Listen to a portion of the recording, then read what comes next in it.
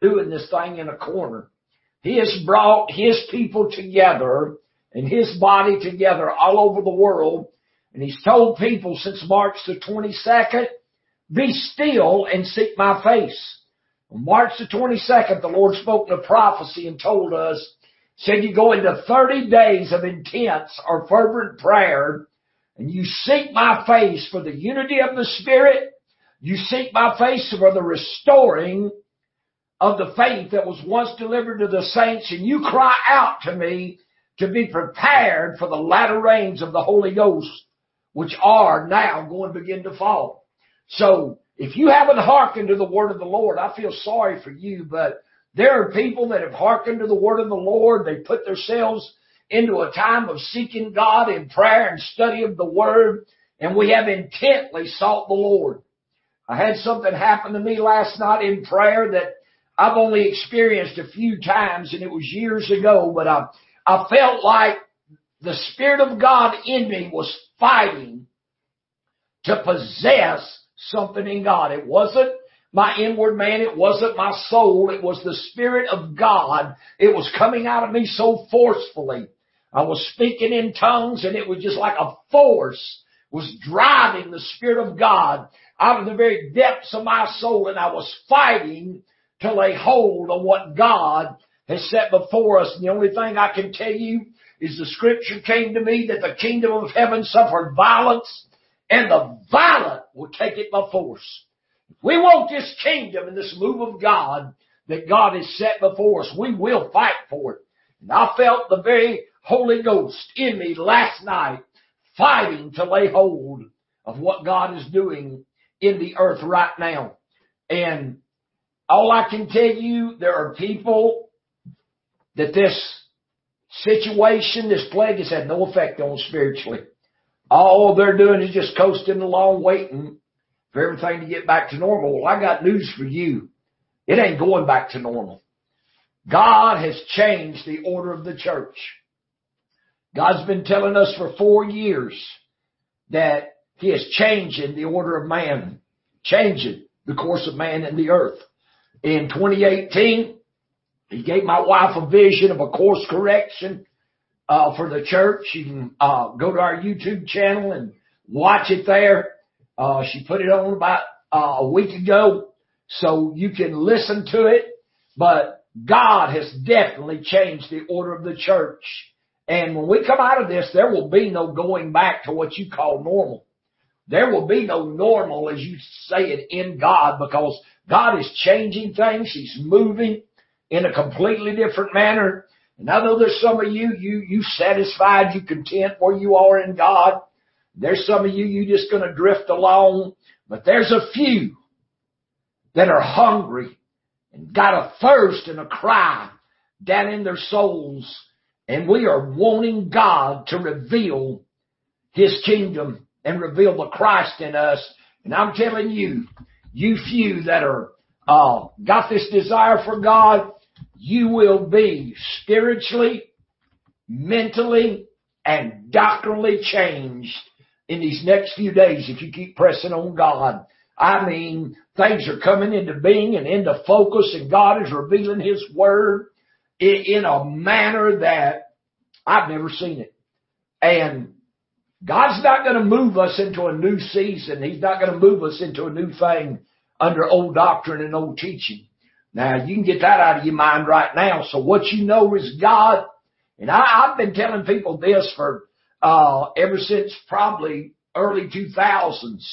What you know to be God and what you've known is God. When God changes things, it's not going to be like you've known, and it's not going to be what you've known. And God's not going to move in the manner that you've known Him to move in. You're going to have to find Him in a brand new way. It's just like when Moses died. The Lord spoke to Joshua, and I had this vision in 98. I've related it many times, but you go to the first chapter of Joshua, first verse, and the Lord spoke to Joshua and said, Moses, my servant, is dead. And when He spoke that to Joshua, I saw Joshua turn. He was standing on the banks of Jordan. I saw him turn and look at the tabernacle. And everywhere they set the tabernacle up, The pillar of cloud was on it in the day. The pillar of fire was on it by night. But when Joshua looked at that pillar of that tabernacle, that pillar of cloud was not there. It was never seen again. It was never mentioned in the scriptures again. So here Joshua had followed that pillar of cloud and that pillar of fire for 40 years. He had followed the word of Moses for 40 years, and everything Joshua knew to be God was gone. Everything that you depended on, put your faith and your trust in, that's become like tradition and doctrine to you, it will now be gone, and you will learn to find God in a brand new way. You will learn to find God in a different way. You will learn to hear His voice, because when God led Joshua and the children of Israel across Jordan, pillar of cloud didn't go before. Pillar of fire didn't go before. The priests put the Ark of the Covenant on their shoulders.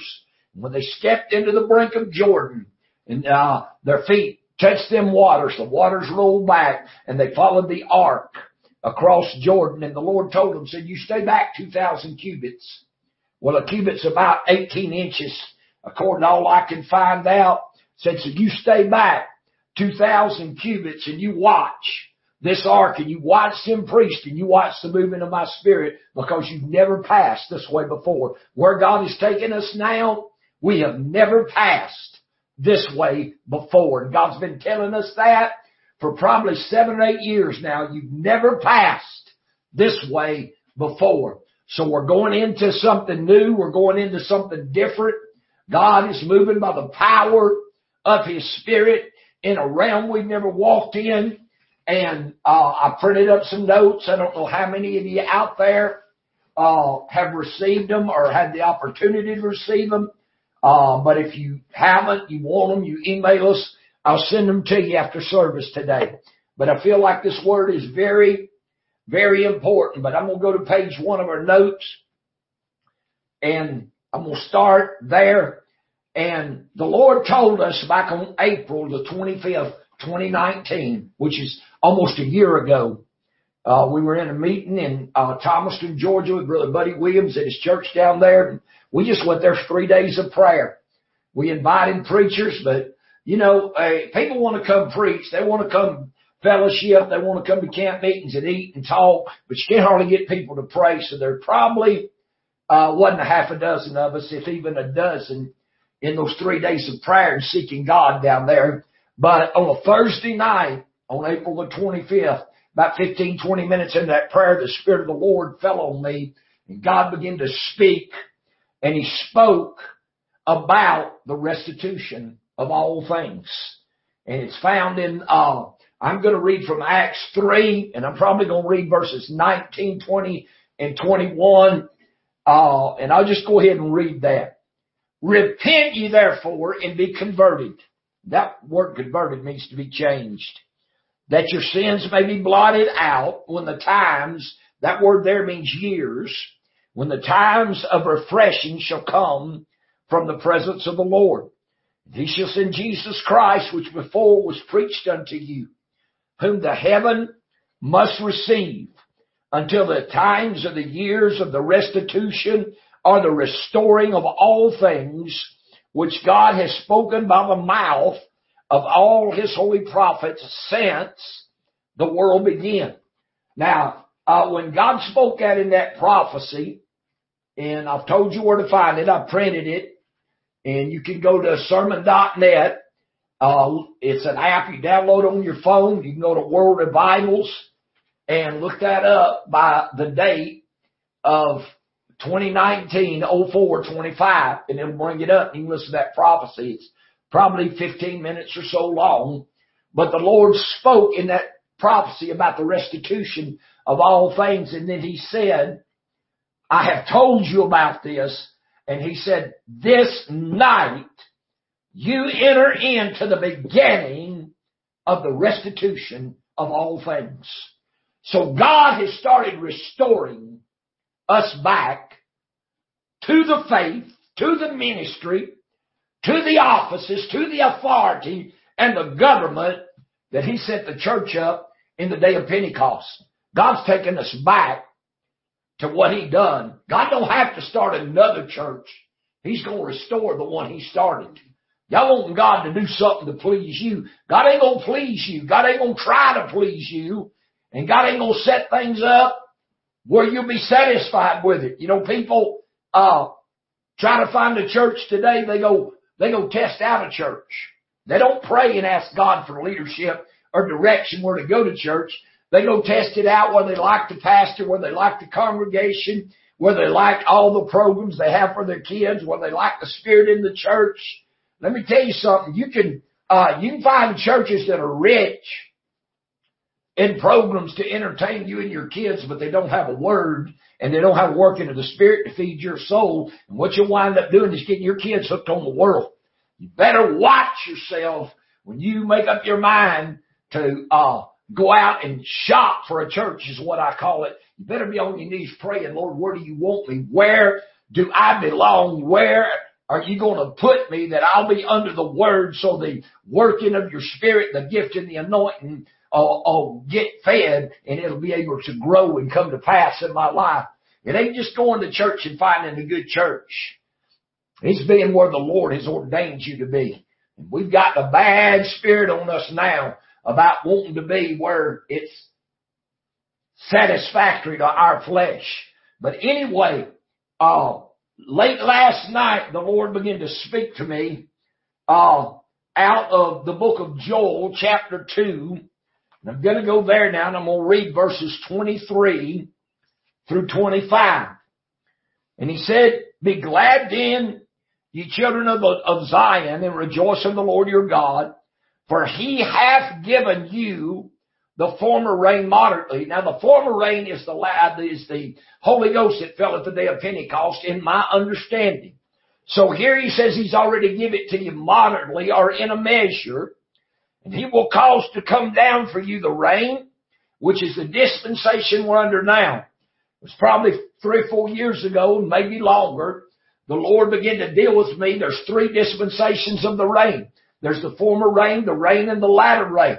We've had the former rain on the day of Pentecost. That lasted probably 100, 150 years. If it lasted that long, then we went under the dispensation of the rains, which has brought us the Azusa Street revival, the revival in Wales with Evan Roberts, the healing revivals in the 50s, and there's been some other men of God have come forth under the rain, but we've never experienced the latter rain of the Holy Ghost.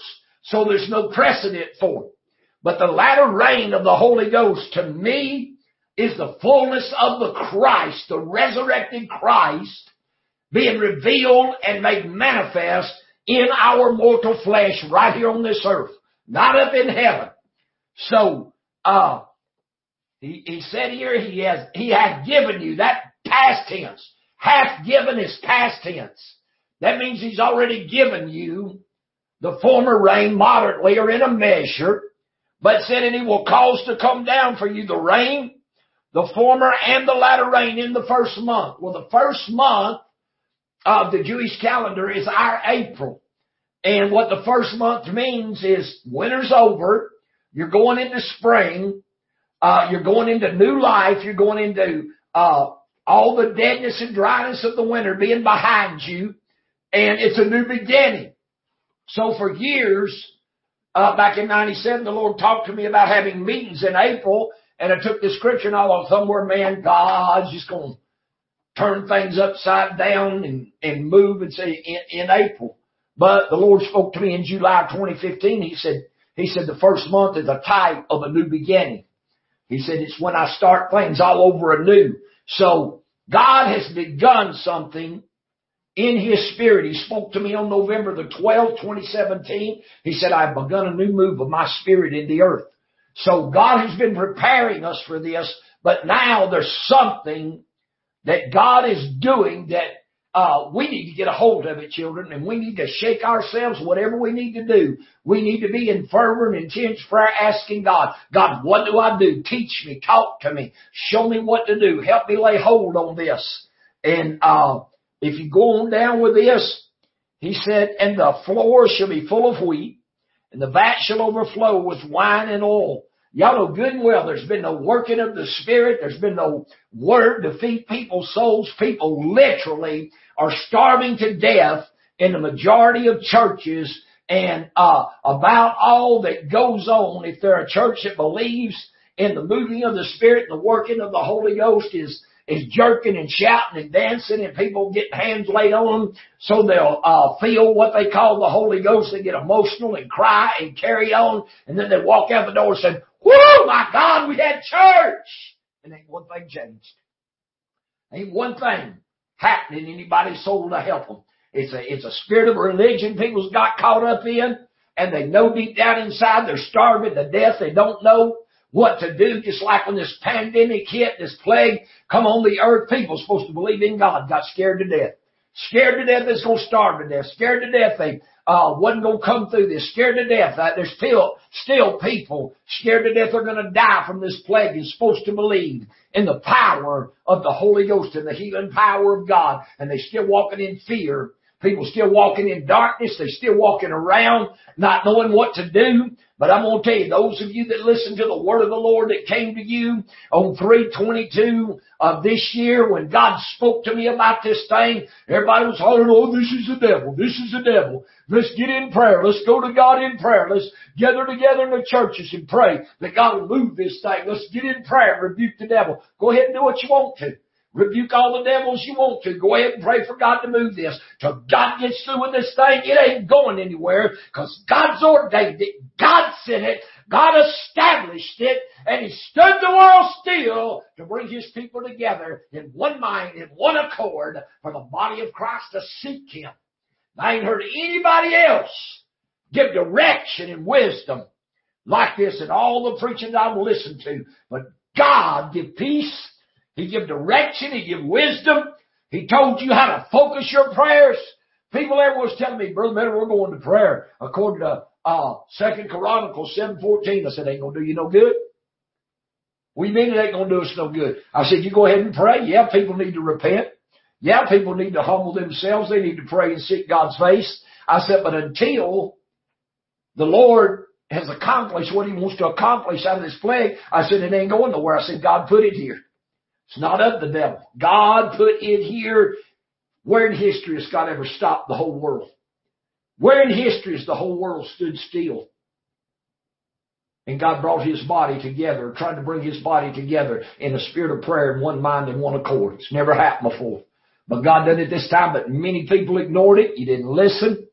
You just tried to get through this. You're still walking around in a fog. You're still walking around in fear. And it's like Isaiah prophesied. He said, darkness has covered the earth and gross darkness of people. Boy, if there ain't a darkness on people, and darkness means ignorance of spiritual things. People have no idea what the Spirit of God's doing.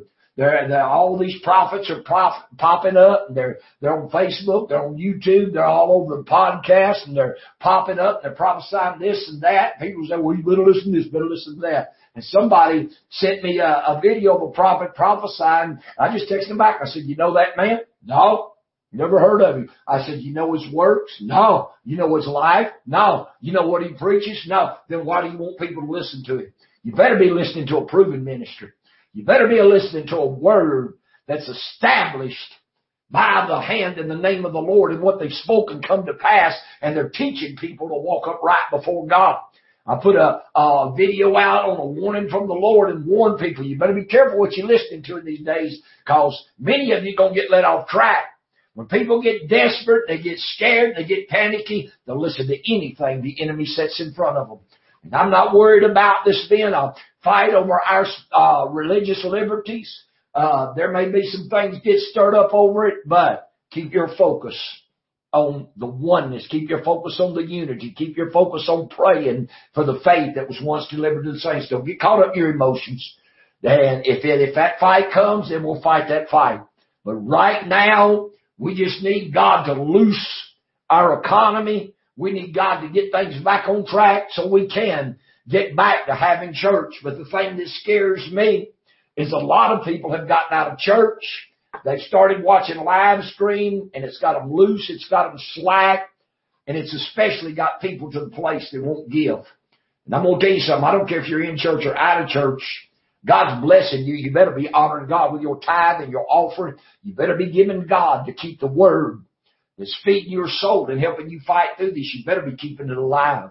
Because there ain't many things out there right now that's keeping people alive and helping them. And I know people have told me this word has been a great strength. It's been a great help. We have our short videos on Monday, Wednesday, and Friday, and my wife is doing videos now on Tuesdays and Thursdays. We have the podcast on iTunes, Google Play, and Spotify. You can listen to those when you can't watch. So I've been doing my best to put the word out there to keep people strong, to keep them encouraged, to keep them in a dedication and seeking God. But it's time for us to realize that God is beginning to restore the faith. He's beginning to take us back to the working of the Spirit that He poured out on the day of Pentecost. Now, I want you to pay attention to this word in Joel 2:25. And he says this, and I will restore to you the years that the locust has eaten, the cankerworm and the caterpillar and the palmer worm, my great army which I sent among you. And I don't know how many years ago it was, but the Lord spoke to me about this. He said the locust, the cankerworm, the caterpillar, the palmer worm, he said they are the doctrines and traditions of men. He said that has crept into the church and has stripped the church down to where she is now powerless. When God poured the Holy Ghost out on the day of Pentecost, the devil immediately began to war against that power and that faith and that working of God's Spirit until He has brought in so many men's doctrines and traditions over the years.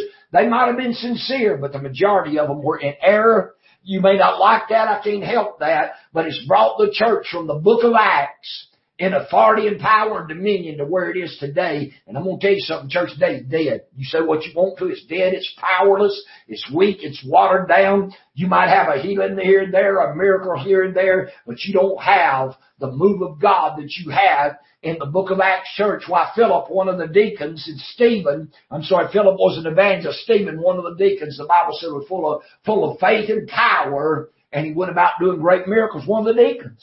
Not the pastor, not the evangelist, not the teacher, not the apostle and the prophet, but a deacon was full of faith and power, and he done great miracles. And the established church or the established Senate there in Israel saw what was happening and how people was following after in this move of God, and they plotted and put him to death to try to stop what God was doing. So, God is now beginning to restore. He's beginning to bring back what this cankerworm, caterpillar, palmer worm, locust, all this is the doctrines and traditions of men that has crept into the church for the last, you might say 2,000 years and weakened it and watered it down and put all these do's and don'ts on people. But God is now going to move these do's and don'ts. When the Lord gave me that vision of the eclipse, the solar eclipse in August of 2017, and I saw that moon begin to move in to block the sun. And as it began to move in and block the sun, the Lord spoke to me. He said, I'm going to tear down, pluck up, pull down, destroy all these old doctrines and teachings.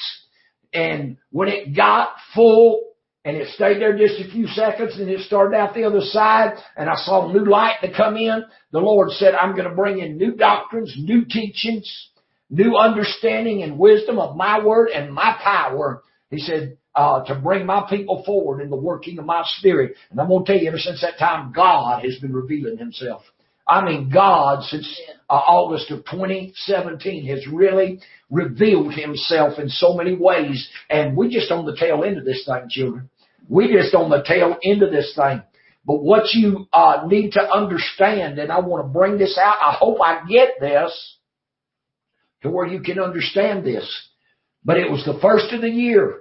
I think it was December the 29th. Could have been, I know the word of the Lord come to me on the 29th, could have been on the 21st. But the Lord took me into a dream. I saw a dream. I'm not going to go into it. But as I come out of that dream, the Lord spoke two words to me. He spoke the word reveal and the word manifest. And He showed me the word of God was written in two stages. It was written in a reveal stage, and it was written in a manifest stage. And the majority of what Jesus preached and taught was written in a manifested stage, because the years that we don't know anything about him, from the time he was 12 to the time he was 30, that was the revealing stage of his life, where the wisdom, knowledge, understanding, all that God was preparing him for in ministry was done in those years. And that was when the Word of God was revealed in him. Well, when it come time for it to manifest, he just stepped out there and God began to work in him, because it had already been revealed to him of how to operate, what to do, how to be led by the Spirit. And that's what he done in that wilderness when he went in there for 40 days after he was filled with the Holy Ghost. So just getting full of the Holy Ghost don't do it. Jesus went into the wilderness, and for 40 days he sought God, and everything that was revealed in him began to come alive. It began to take hold of him. It began to come to fruition in him. And when he come out of that wilderness, the Bible said, and he returned in the power of the Spirit into Galilee. That's Luke 4:14. Then he went in the temple in the 18th verse, and it sat down, and they brought unto him the book of the prophet Isaiah. And he opened the place in the book of the prophet Isaiah and stood up for to read. And he said, and the Spirit of the Lord is upon me, because he has anointed me. That's what people are missing. People have had the Word of God preached to them for years, and they've been taught, well, after the Holy Ghost has come upon you, you shall receive power. You just go out there and start casting out devils, healing the sick, raising the dead, cleansing the lepers. Won't work.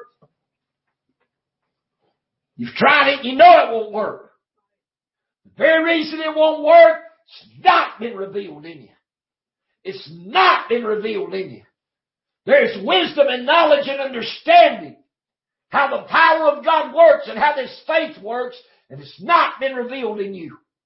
What God began to show me after he spoke to me about that reveal and that manifest, he said the Word of God has a maturity that it has to come to. I said, Brother Meadow, what are you talking about? I said, the Word of God has a maturity that it has to come to. Have you not ever read in the Word where it says, and this was spoken by the prophet Isaiah or the prophet Jeremiah? This was the fulfilling of the word that was spoken by this prophet or that prophet. That means the word came to maturity. It was fulfilled. It come to the time it could mature. And there's a lot of things written in that New Testament. There's a lot of things that the apostles revealed in mysteries that they wrote it in a manifestation stage that it has not yet come to pass. And I'll give you a good example. One example is 2 Corinthians 5:17. Buddy, we've all preached it. Everybody's shouted about it. They've glorified God over it. And it hadn't happened. Not like it's written, it happened. Okay, 2 Corinthians. I quote it, but I'm going to get over here and read it. 5:17. Therefore, if any man be in Christ, he's a new creature. Old things are passed away. Behold, all things are become new. Did something happen to me when I got saved? Yes, it did. Did something happen to me when I received the Spirit of Christ in me? Yes, it did. Did all things old leave me? No, they didn't, because I still war with my flesh every day. I still war with this carnal mind. I still have to wrestle with it, war with it. The flesh lusts against the Spirit against the flesh. But I found out one thing. The more I pray, the more I seek God, the more I submit myself to God, the more I yield myself over to the working of the Spirit, the weaker the flesh is. And that's why the Bible says, if you walk in the Spirit, ye shall not fulfill the lust or the desires of the flesh. If you walk in the Spirit, well, Brother Meadow, how do you walk in the Spirit? The word walk means occupy, things pertaining to. So if you do things pertaining to God, if you are in prayer, if you are in study, if you are in living by the Word and practicing living by the Word and doing your best to live by the principles of the Christian teachings, then your flesh is going to get weak and it's going to back way off from you. And depending on what you put in your mind, you know, Titus told us in Titus chapter 2 and verse 12, teaching us that denying ungodliness and worldly lusts, we can live soberly, righteously, and godly in this present world. But people want to put everything in their mind. They want to let all the lust of the flesh, the carnal desires, the fantasies that Satan brings into your mind, sexual lust, all kind of desires, all kind of habits, everything your flesh wants to do, and you want to feed on that 10 hours a day, and then you want to turn around and serve God. No work. You got to learn to discipline your minds. The Bible says, and I believe it's 2 Timothy 1:7, for the Lord has not given us a spirit of fear, but of power and of love and of a sound mind. That word sound there means a discipline, a self-disciplined mind. Isaiah 26:3 plainly says, the man whose mind is stayed upon the Lord, I will keep him in perfect peace because he trusteth in me. Many of you out there have no peace. You say you're serving God, you say you love God, you say you're walking with God, but you live in torment, misery, aggravation, vexation, upsetness, and you will not separate yourself from the things that causes this vexation in your spirit. When you come to God, there are things you have to put out of your life. It may not happen immediately, but as you walk with God and God deals with you, you have to put things out of your life. You may have to put some people out of your life. Y'all don't want to do this, so you're going to have to live in your misery, your anguish, your upsetness, because if you do what it takes to really walk with God and keep your mind stay upon the Lord, He said, I'll keep you in perfect peace. Is that what He said? He said, I'll keep you in perfect peace. He also talked about when your ways please Him, He will cause your enemies to be at peace with you. He said, Brother Metter, I don't have no enemies. Well, if you're not at peace, you got something. If you're not walking in confidence and faith and strength of the Spirit of God, then you got to have some enemies somewhere. And the Lord said, when your ways please me, I'll cause even your enemies to be at peace with you. He said, but if you don't, He said, you keep doing the things you're doing. In Isaiah 63, He said there was a day that He turned and became their enemy. I don't want God being my enemy. But I want to go back to where I was, because as the Lord began to speak to me about restoring these years, in Joel 2:25, and it's just like the Lord locked down in my spirit. And He said, I showed you in the beginning of the year the word reveal and the word manifest. He said, this faith that I'm restoring, He said, and I'm bringing back the gifts, the power, the anointing, the operation of the Spirit. I begin to wonder to myself, do I have what it takes? Do I have this kind of faith? Do I have what I need for this kind of move to come in my life? And the Lord just stopped me there in the middle of my meditation. He said, you don't have it because I haven't restored it. He said, this kind of faith was in the early church. This kind of faith came in under the former reign. This kind of faith was given to the early church. That's the reason He said in Jude 1:3, when I gave heed to write unto you of the common salvation, I felt with all diligence that I needed to write and exhort you to earnestly contend for the faith that was once delivered to the saints. We need this faith restored, but it's kind of a catch-22. We don't have it, and we're not going to be able to get it till God starts restoring it, but God's not going to start restoring it till we start pressing Him to bring us back to the faith and bring us into the unity of the faith. And as I pressed on the Lord, I think it was Tuesday the 14th of April, the Lord spoke into my spirit, and He said, the faith that I delivered to the saints, He said, you don't know what it is.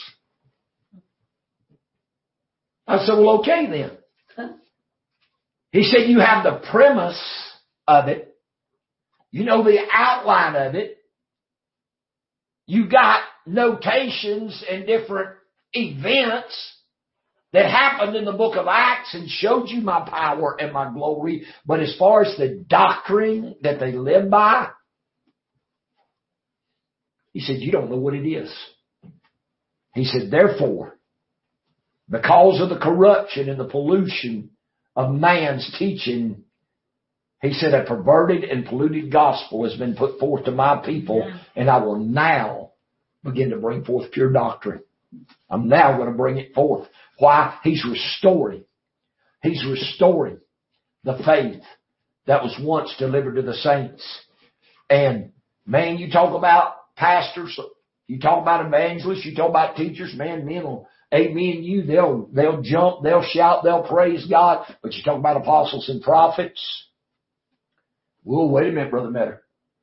There ain't no apostles and prophets anymore. Really? You're doing away with a large part of your foundation. You're doing away with a large part of what God established in the church in the beginning on the day of Pentecost. And when you look at 1 Corinthians 12:28, and it says, for God has set some in the church. First, apostles, secondarily prophets, thirdly, teachers. That's what God said. God has set some in the church. First, apostles, secondarily, prophets, thirdly, teachers. You can't do away with the administration. You can't do away with the government. That's what's wrong with the church now. They've written the mainstay of the government out of their belief, and there's nobody really spiritually leading the church. There's nobody really spiritually is guiding, I'm talking about the true church, into what God wants them to do. I mean, I know people with anointings and gifts and callings in their life, but they don't know what to do because they have no leadership. And if you go back to me, 1 Corinthians 12, and I'm going to start at verse 4, or I'll just go up and start at verse 1. Y'all give me just a second here.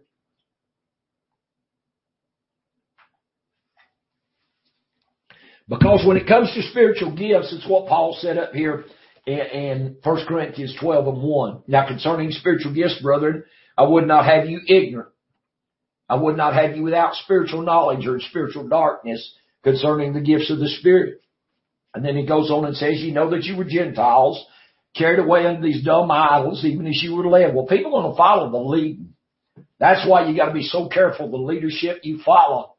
And I've warned people, and people's gotten upset with me, said, well, Brother Metter, we didn't know that calamities were coming. We didn't know that we needed to have 3 months of food and water put back. I said, you should have. I said, I've been preaching it since 2009. And I said, when it hit, you wasn't prepared, you panicked, you got scared. And just like all these other people going out of these stores trying to buy 587 rolls of toilet paper and paper towels and stock up on food. And I said, you emptied the shelves out and put everything in a bind, and you're still doing it because you're scared. And the Lord spoke in that prophecy last April. He said a spirit of fear would take people over. He said, but my people would walk in confidence and faith, and there wouldn't be any fear. I have not been afraid since the first day this thing came into being. I've been praying, seeking God, and when the word of the Lord came to me on March 22nd, God told me what I was doing, put a perfect peace in me. And we went into prayer, seeking God, and we've been seeking God, and I think this prayer of these 30 days of intense prayer ends the next day or two, depending on when you started. Tuesday, my wife said, which will be the 21st of April, and God spoke to us on the 22nd of March to get in 30 days of intense or fervent prayer, pressing and seeking God. And I'm going to tell you, we've been pressing God. We have been pressing God, and I pressed Him harder last night, and I think I pressed Him in years, but the Spirit man took over. The Holy Ghost in me began to cry out for the revealing, and it was all the Spirit praying, but I could tell that my spirit was praying for the revealing of the Christ. It's time for Christ to be revealed and brought forth and manifest. Not just the wisdom and knowledge of Him. He's been doing that for 48 years. I'm now ready to see the manifestation of Him. But I'm going on with this in verse 3 of 1 Corinthians 12. Wherefore I give you to understand that no man speaking by the Spirit of God calleth Jesus accursed, and that no man can say that Jesus is the Lord but by the Holy Ghost. Now there are diversities of gifts, but the same Spirit. And there are differences of administrations, but the same Lord. Now your administration is your government offices. That's just like what we have. And the Lord set it up, apostles, prophets, evangelists, pastors, teachers. And He put these according to Ephesians 4:11. He gave those offices. Then 4:12 He says, for the perfecting of the saints. That is the maturing and the completing of the saints in Christ. That's your maturity in Christ. That's the completion of the work of Christ. So these 5 offices were put there for the perfecting of the saints, for the work of the ministry, and all you've had in the ministry working as pastors, evangelists, and teachers. You can't do that. It's out of order. It's not complete. It won't give you the wisdom, knowledge, and understanding that you need, and it sure won't reveal the mysteries, because the mysteries are only revealed by the apostles and prophets.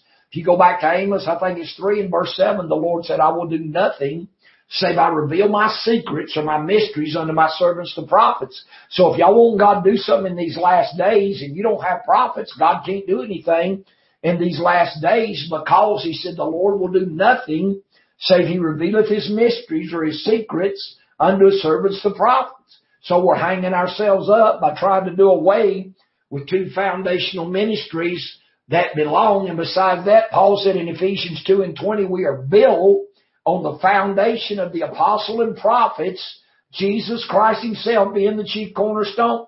Well, Brother Meadow, we can have Jesus without apostles and prophets, yeah, but you can't have the revealing of Him. You can't have the mysteries revealed. You can't have what Paul wrote, what Peter wrote. You can't have from Acts forward in the New Testament that you would relate to or refer to, because every one of those are epistles and they're mysteries and they're things God gave that have to be spiritually discerned and spiritually revealed. They're spiritually written, and you'll never figure them out in the carnal mind.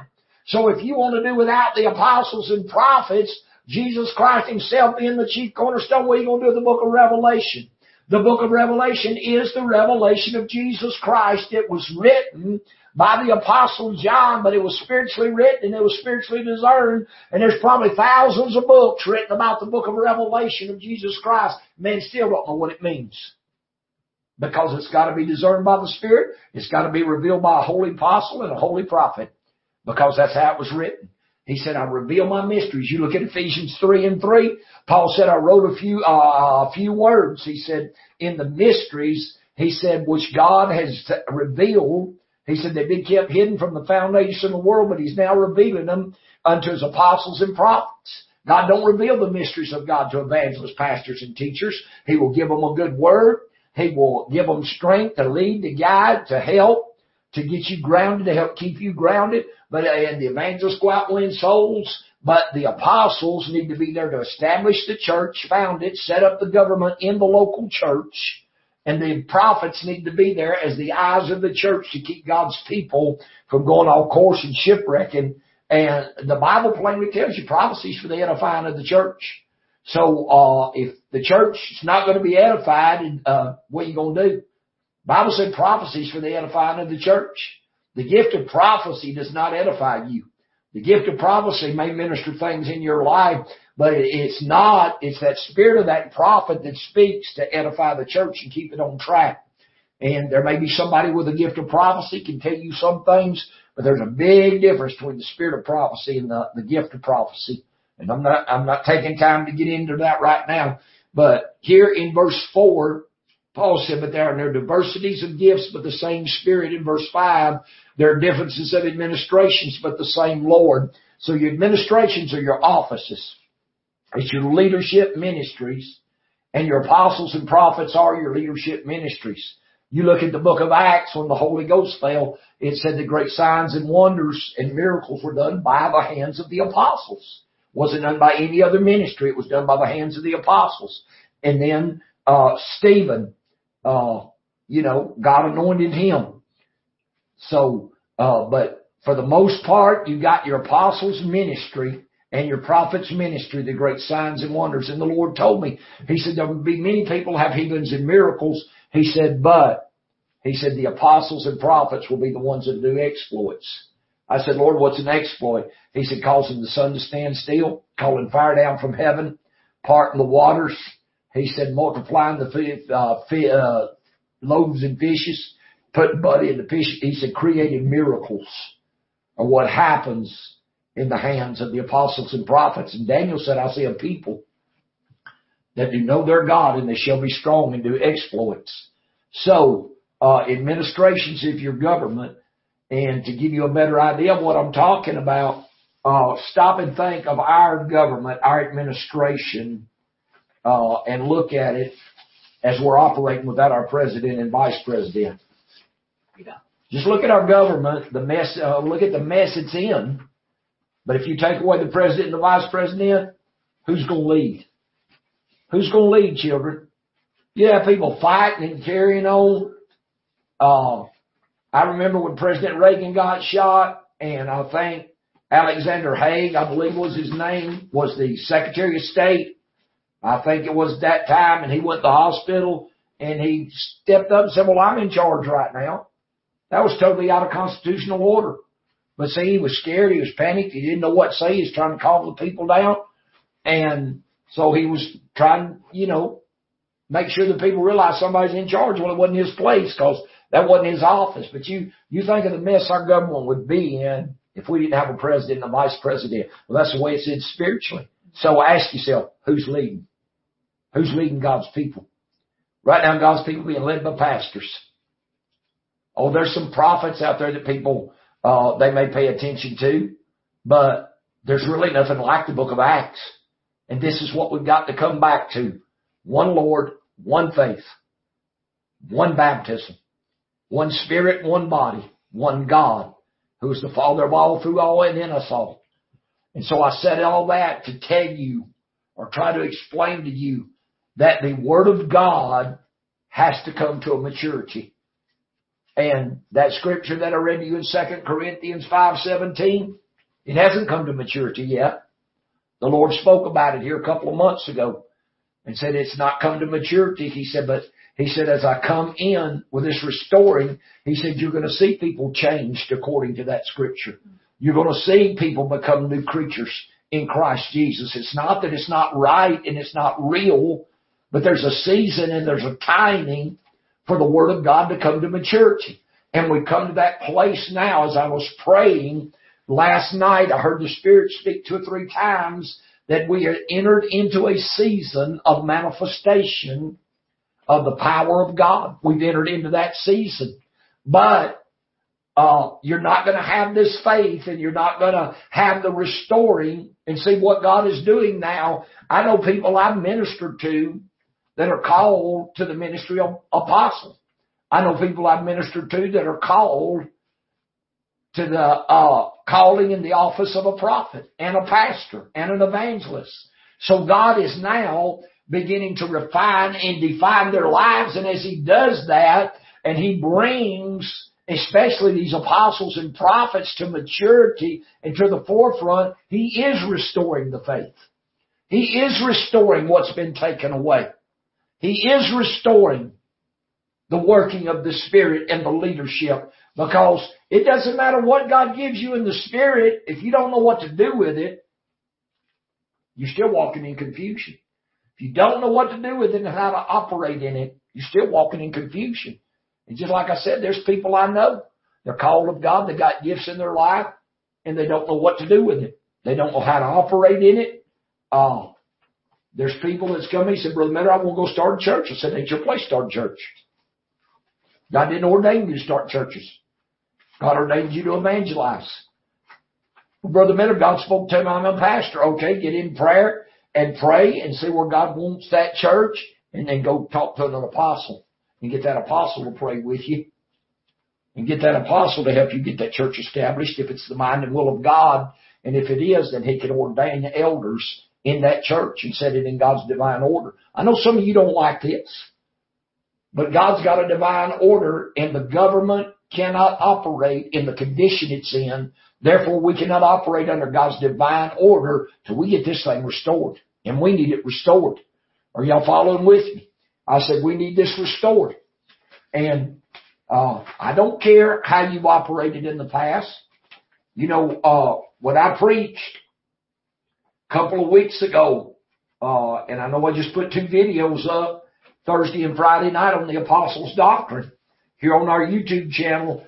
And when I preached this a couple of weeks ago, I guess it was last Sunday or Wednesday week or whenever it was, the Lord spoke to me on Sunday night, the 12th of April, and He said that the new thing that I've been speaking to you about for 10 years, He said, is now moving forth in the earth.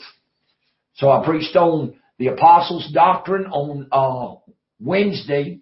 I think it was the 8th of April.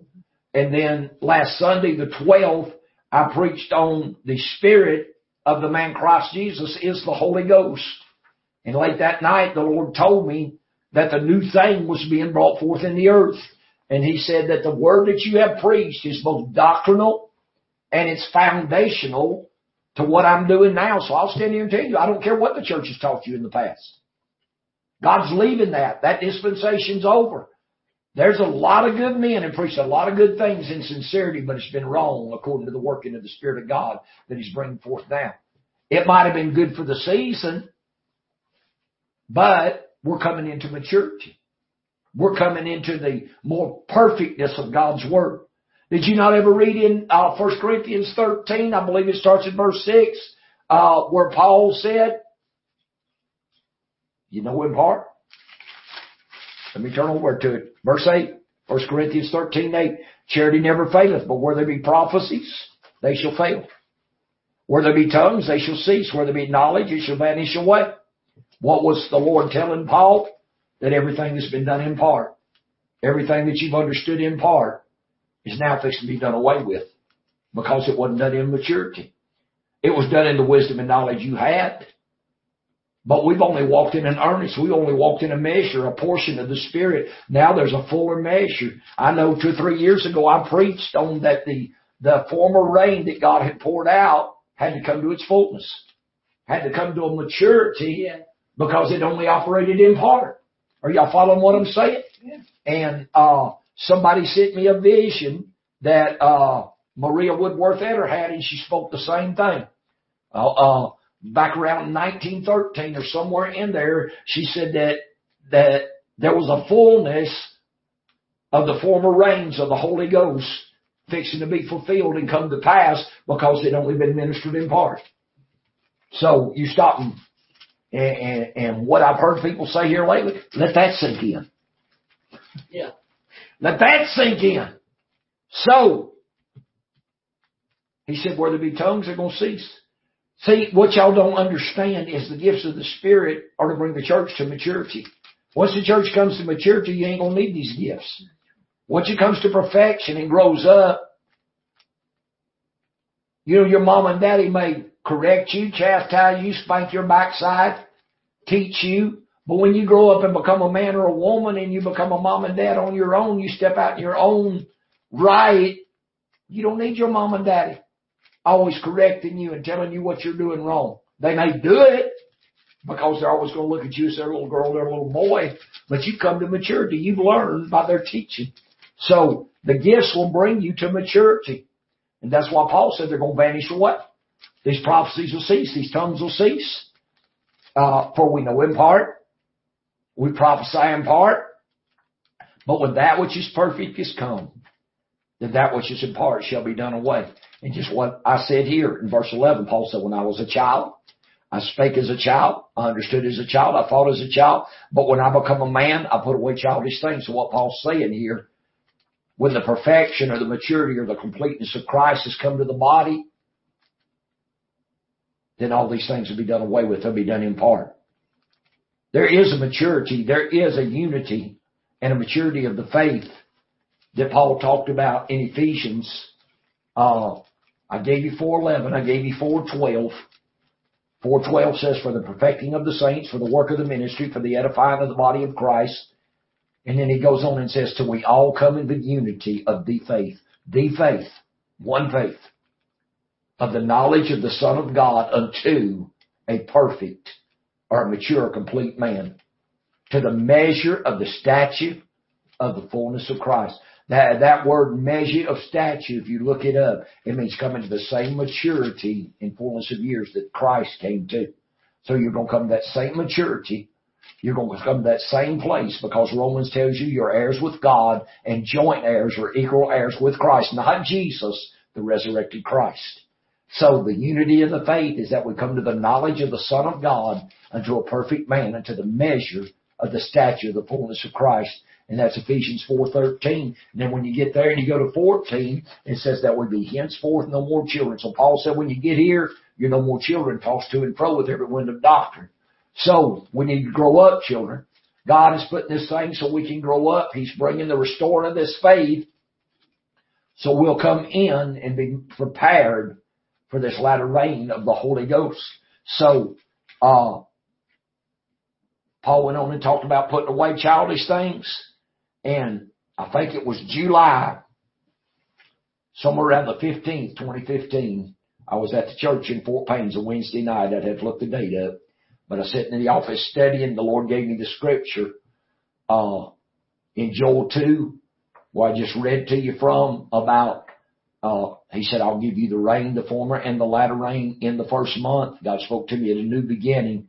And then he took me down here to verse 10 of 1 Corinthians 13. But when that which is perfect is come, then that which is in part shall be done away. He said, the knowledge of that which is perfect has come.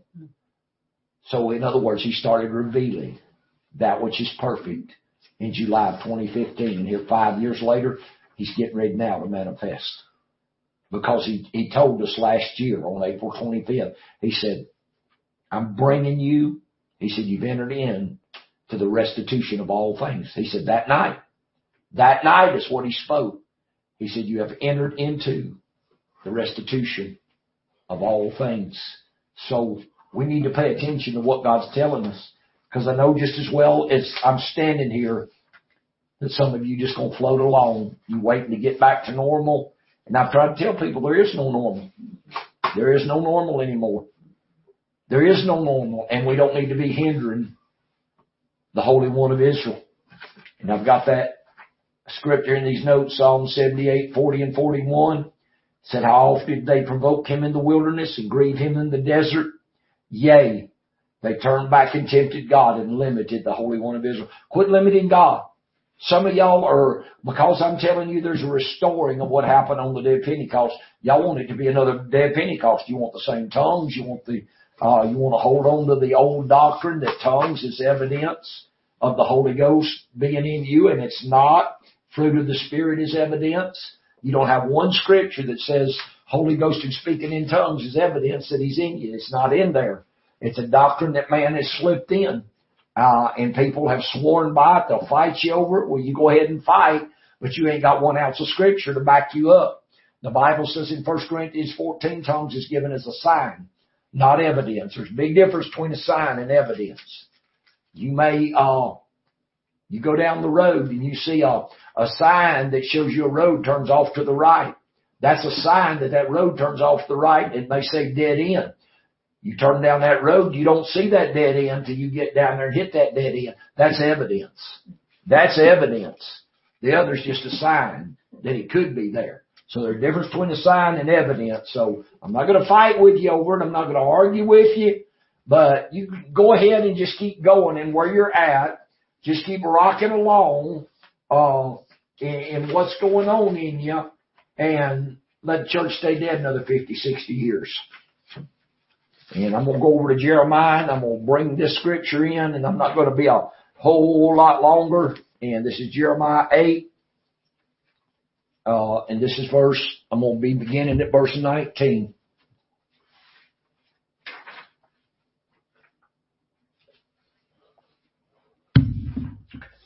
In Jeremiah 8:19, it said, behold, the voice of the cry of the daughter of my people, because of them that dwell in a far country. Is not the Lord in Zion? Is not her king in her? Let me ask you a question. Is God in you? Is the Christ in you? Is your king in you? Why have they provoked me to anger with graven images and strange vanities? The harvest is past. The summer is ended, and we are not saved. For the hurt of the daughter of my people am I hurt. I am black. Astonishment had taken hold on me. Is there no balm in Gilead or Gilead, however you want to pronounce it? I've preached this many a time on the evangelistic field. Where is the balm? Where's the healing balm that belongs in the church? Why is healing and deliverance not in the church? We can quote the scripture. We say we believe in the stripes of Jesus, but yet I've never seen the church so sick, so confused, so divided, so dead. I've never seen it in the mess it's in. And right now she's in a critical stage. We are in the most critical stage the church has been in since right before God visited at Pentecost. And we need an act of God. But it's not going to come the way people want it to come. It's not going to come in the manifestation they want it to come to. You put God in this little box, and you think if He pours out His Spirit like He did on the day of Pentecost, it's got to be the same manifestation. No, it don't. No, it don't. You say, well, Brother Matt, they spoke in tongues. Yeah, they did. So, well, when you get filled with the Holy Ghost, you speak in tongues. Really, y'all read the Gospels and find where Jesus was filled with the Holy Ghost after John baptized Him, and show me the scripture where it says He talked in tongues.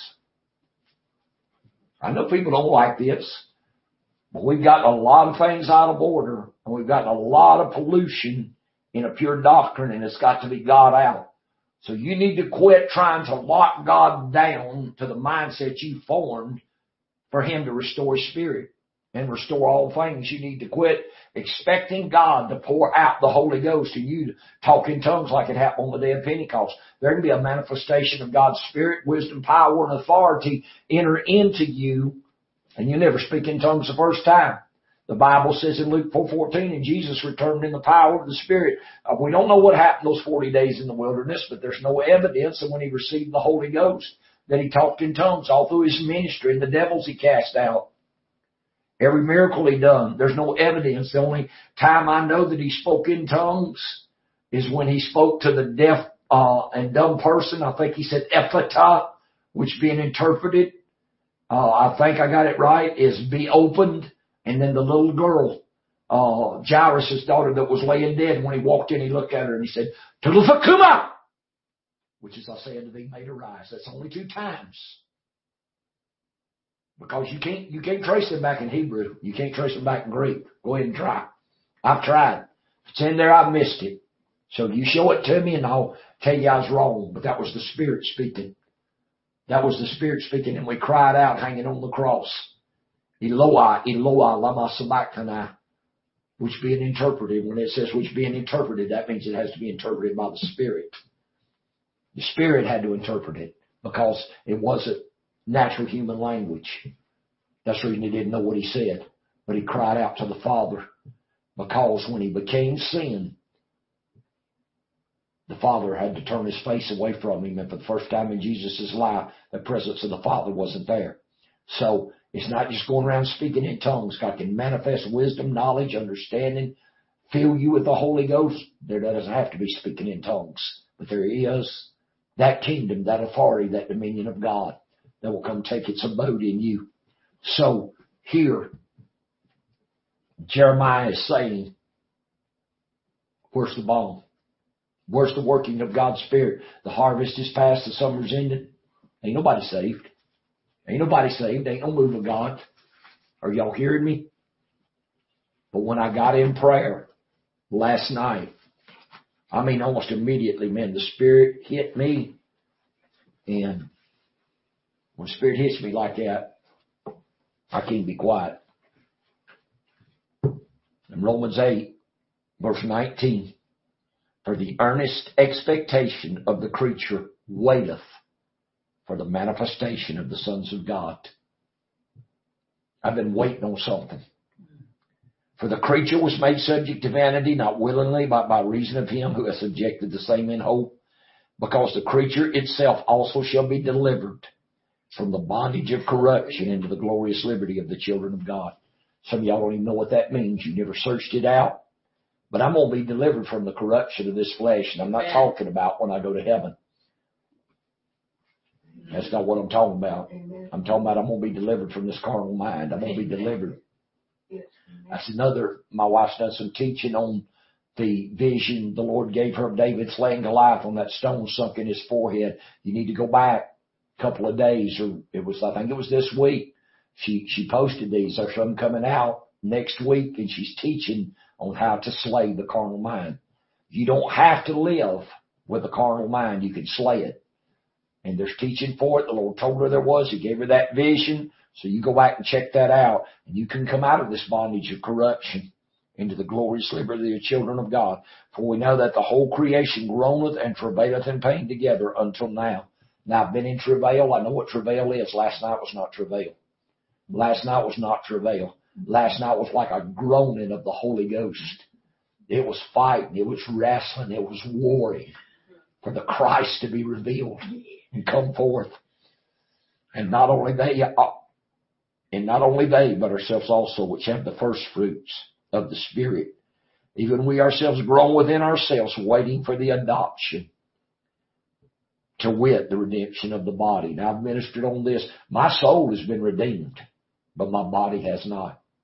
My body has not been redeemed. But when I'm fully adopted, when those adoption papers are fully implemented and signed by my Lord and Savior, Jesus Christ, I will become an heir with God and a joint heir with Christ. I will be made equal with Him, and this body will be redeemed. The sickness, the disease, the carnality, it'll leave whenever God chooses to do that. And I think He's going to do it to some of us down here. Everything ain't going to be in heaven. God's going to have a people that's going to serve Him as kings and priests right here on this earth for 1,000 years. So there's something in me groaning and waiting for the adoption to take place. I'm waiting for that manifestation. It's different than travail. You may not ever heard anybody talk about this, but this is different from travail. And what I feel like the Lord began to put in me was Matthew 11 and 12, and it says, from the days of John the Baptist until now, the kingdom of heaven suffered violence, and the violent take it by force. I felt like the Holy Ghost in me was trying to take the kingdom by force last night. It's definitely time for the kingdom of God to be revealed in the earth. But know that we have entered the restitution or the restoring of all things, and that new doctrine, new tradition, new teaching, new working of the Spirit, it's coming in. Some of you will never be a part of this. You'll never see it. You'll never hear it. You'll never understand it because you don't want it. You're satisfied. You're at ease in Zion. You've got what you want. That's good. I don't. And I'm going to press God. I'm going to be like a burr under a saddle. I'm going to press God. He's going to know I'm there until He finally gets tired and visits me. He's going to get tired of me hearing Him like that widow woman. Lord, avenge me of my adversary. He's going to get tired of me praying. And finally the Lord said, He said, talking about that unjust judge in Luke 18, He said, I don't fear God and I don't regard man. He said, because of this widow's continual coming, she wearies me. So He turned and avenged her of her adversary. I don't know how long I'm going to press God. The Lord said, though my own elect cry day and night. He said, I may listen to them. I may let them cry day and night. He said, but when I come, He said, I'm going to come speedily. I'm going to come speedily. So there is a deliverance. There is an act. There is a moving. But you got to be ready. You know, the scripture my son brought out in our Bible study last Wednesday night in Hebrews 10. And I know it starts in verse 35, I believe is what he said. It says, cast not away therefore your confidence, which has a great recompense of reward, that after you've done the will of God, you have need of patience. Cast not away therefore your confidence, which has great recompense of reward, for ye have need of patience, that after you've done the will of God, you might receive the promise. That's Hebrews 10, 35 and 36. For yet a little while, and He that shall come will come, and will not tarry. So He said, the Lord told him, He said, I'm coming. He said, I'm not going to tarry. He said, but people that ain't ready, He said, I've been patient. I've waited for people to get ready. God's wooed us. God's told us. God's pleaded with us. God's begged us. God's let things come to shake us up. We hadn't paid any attention. So He said, now when I come, those of you that ain't ready, you're going to miss, because I'm not going to tarry. I'm not going to tarry. So as we close, I'm going to encourage you, please. The churches have been down for about a month now. Please do not let up on your giving. Those of you that's let up on your giving, please make up. A lot of you've received the stimulus check. Some of you got put $1,200 in your hand. You're still working. Some of you still working. Those of you on Social Security, you've been given a benefit of $1,200, most of you. Honor God with it. Don't let up on your tithes and offerings, children. and take part of that and give us a mission offering to help us go to Africa in October. We're already setting up the dates to go. We're going to be gone probably almost a month. And we're going to have 4 major crusades. I'm looking forward to what God's doing, because everywhere I've ever been and ministered like this, God's opened blind eyes, deaf ears, dumb tongues, healed the lame, saved folks by the hundreds and into the thousands. And I'm looking for the same thing that happened, because I figure by October, I'm going to be walking in a great manifestation and a revealing of the Christ being brought forth in our lives. And there's 4 of us going, all 4 of us. God's bringing us into ministry. He's giving us capabilities, gifts, anointings. So we need your help. But please stand with the churches. This is the danger of the churches being shut down doing live stream. People get lazy and just want to watch on live stream. Now when the churches open back up, there'll be people just staying home watching on live stream. There'll be people that quit giving, quit honoring God. Well, somewhere when you do, it's going to backfire on you. Rest assured. I've taught people for 48 years to be steadfast in their giving, steadfast in their praying, steadfast in their seeking God, steadfast in their relationship and their walk with God, and try to live right and do right.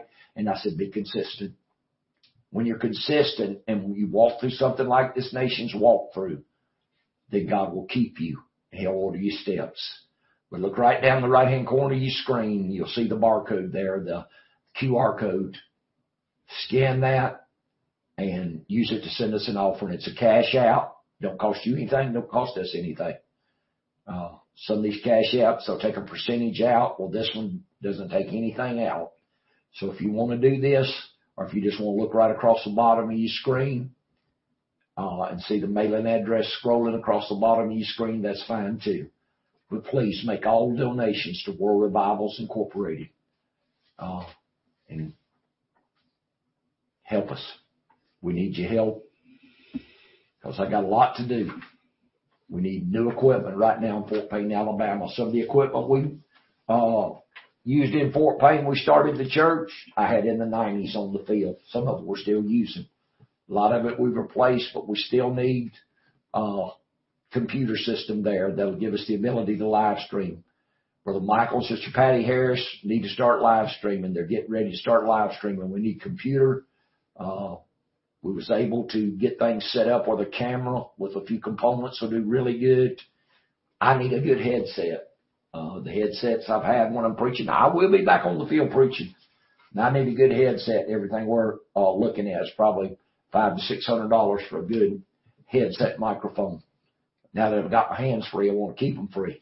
So please, if this broadcast is blessing you, these podcasts are blessing you, if these short videos are strengthening you, honor God in your giving.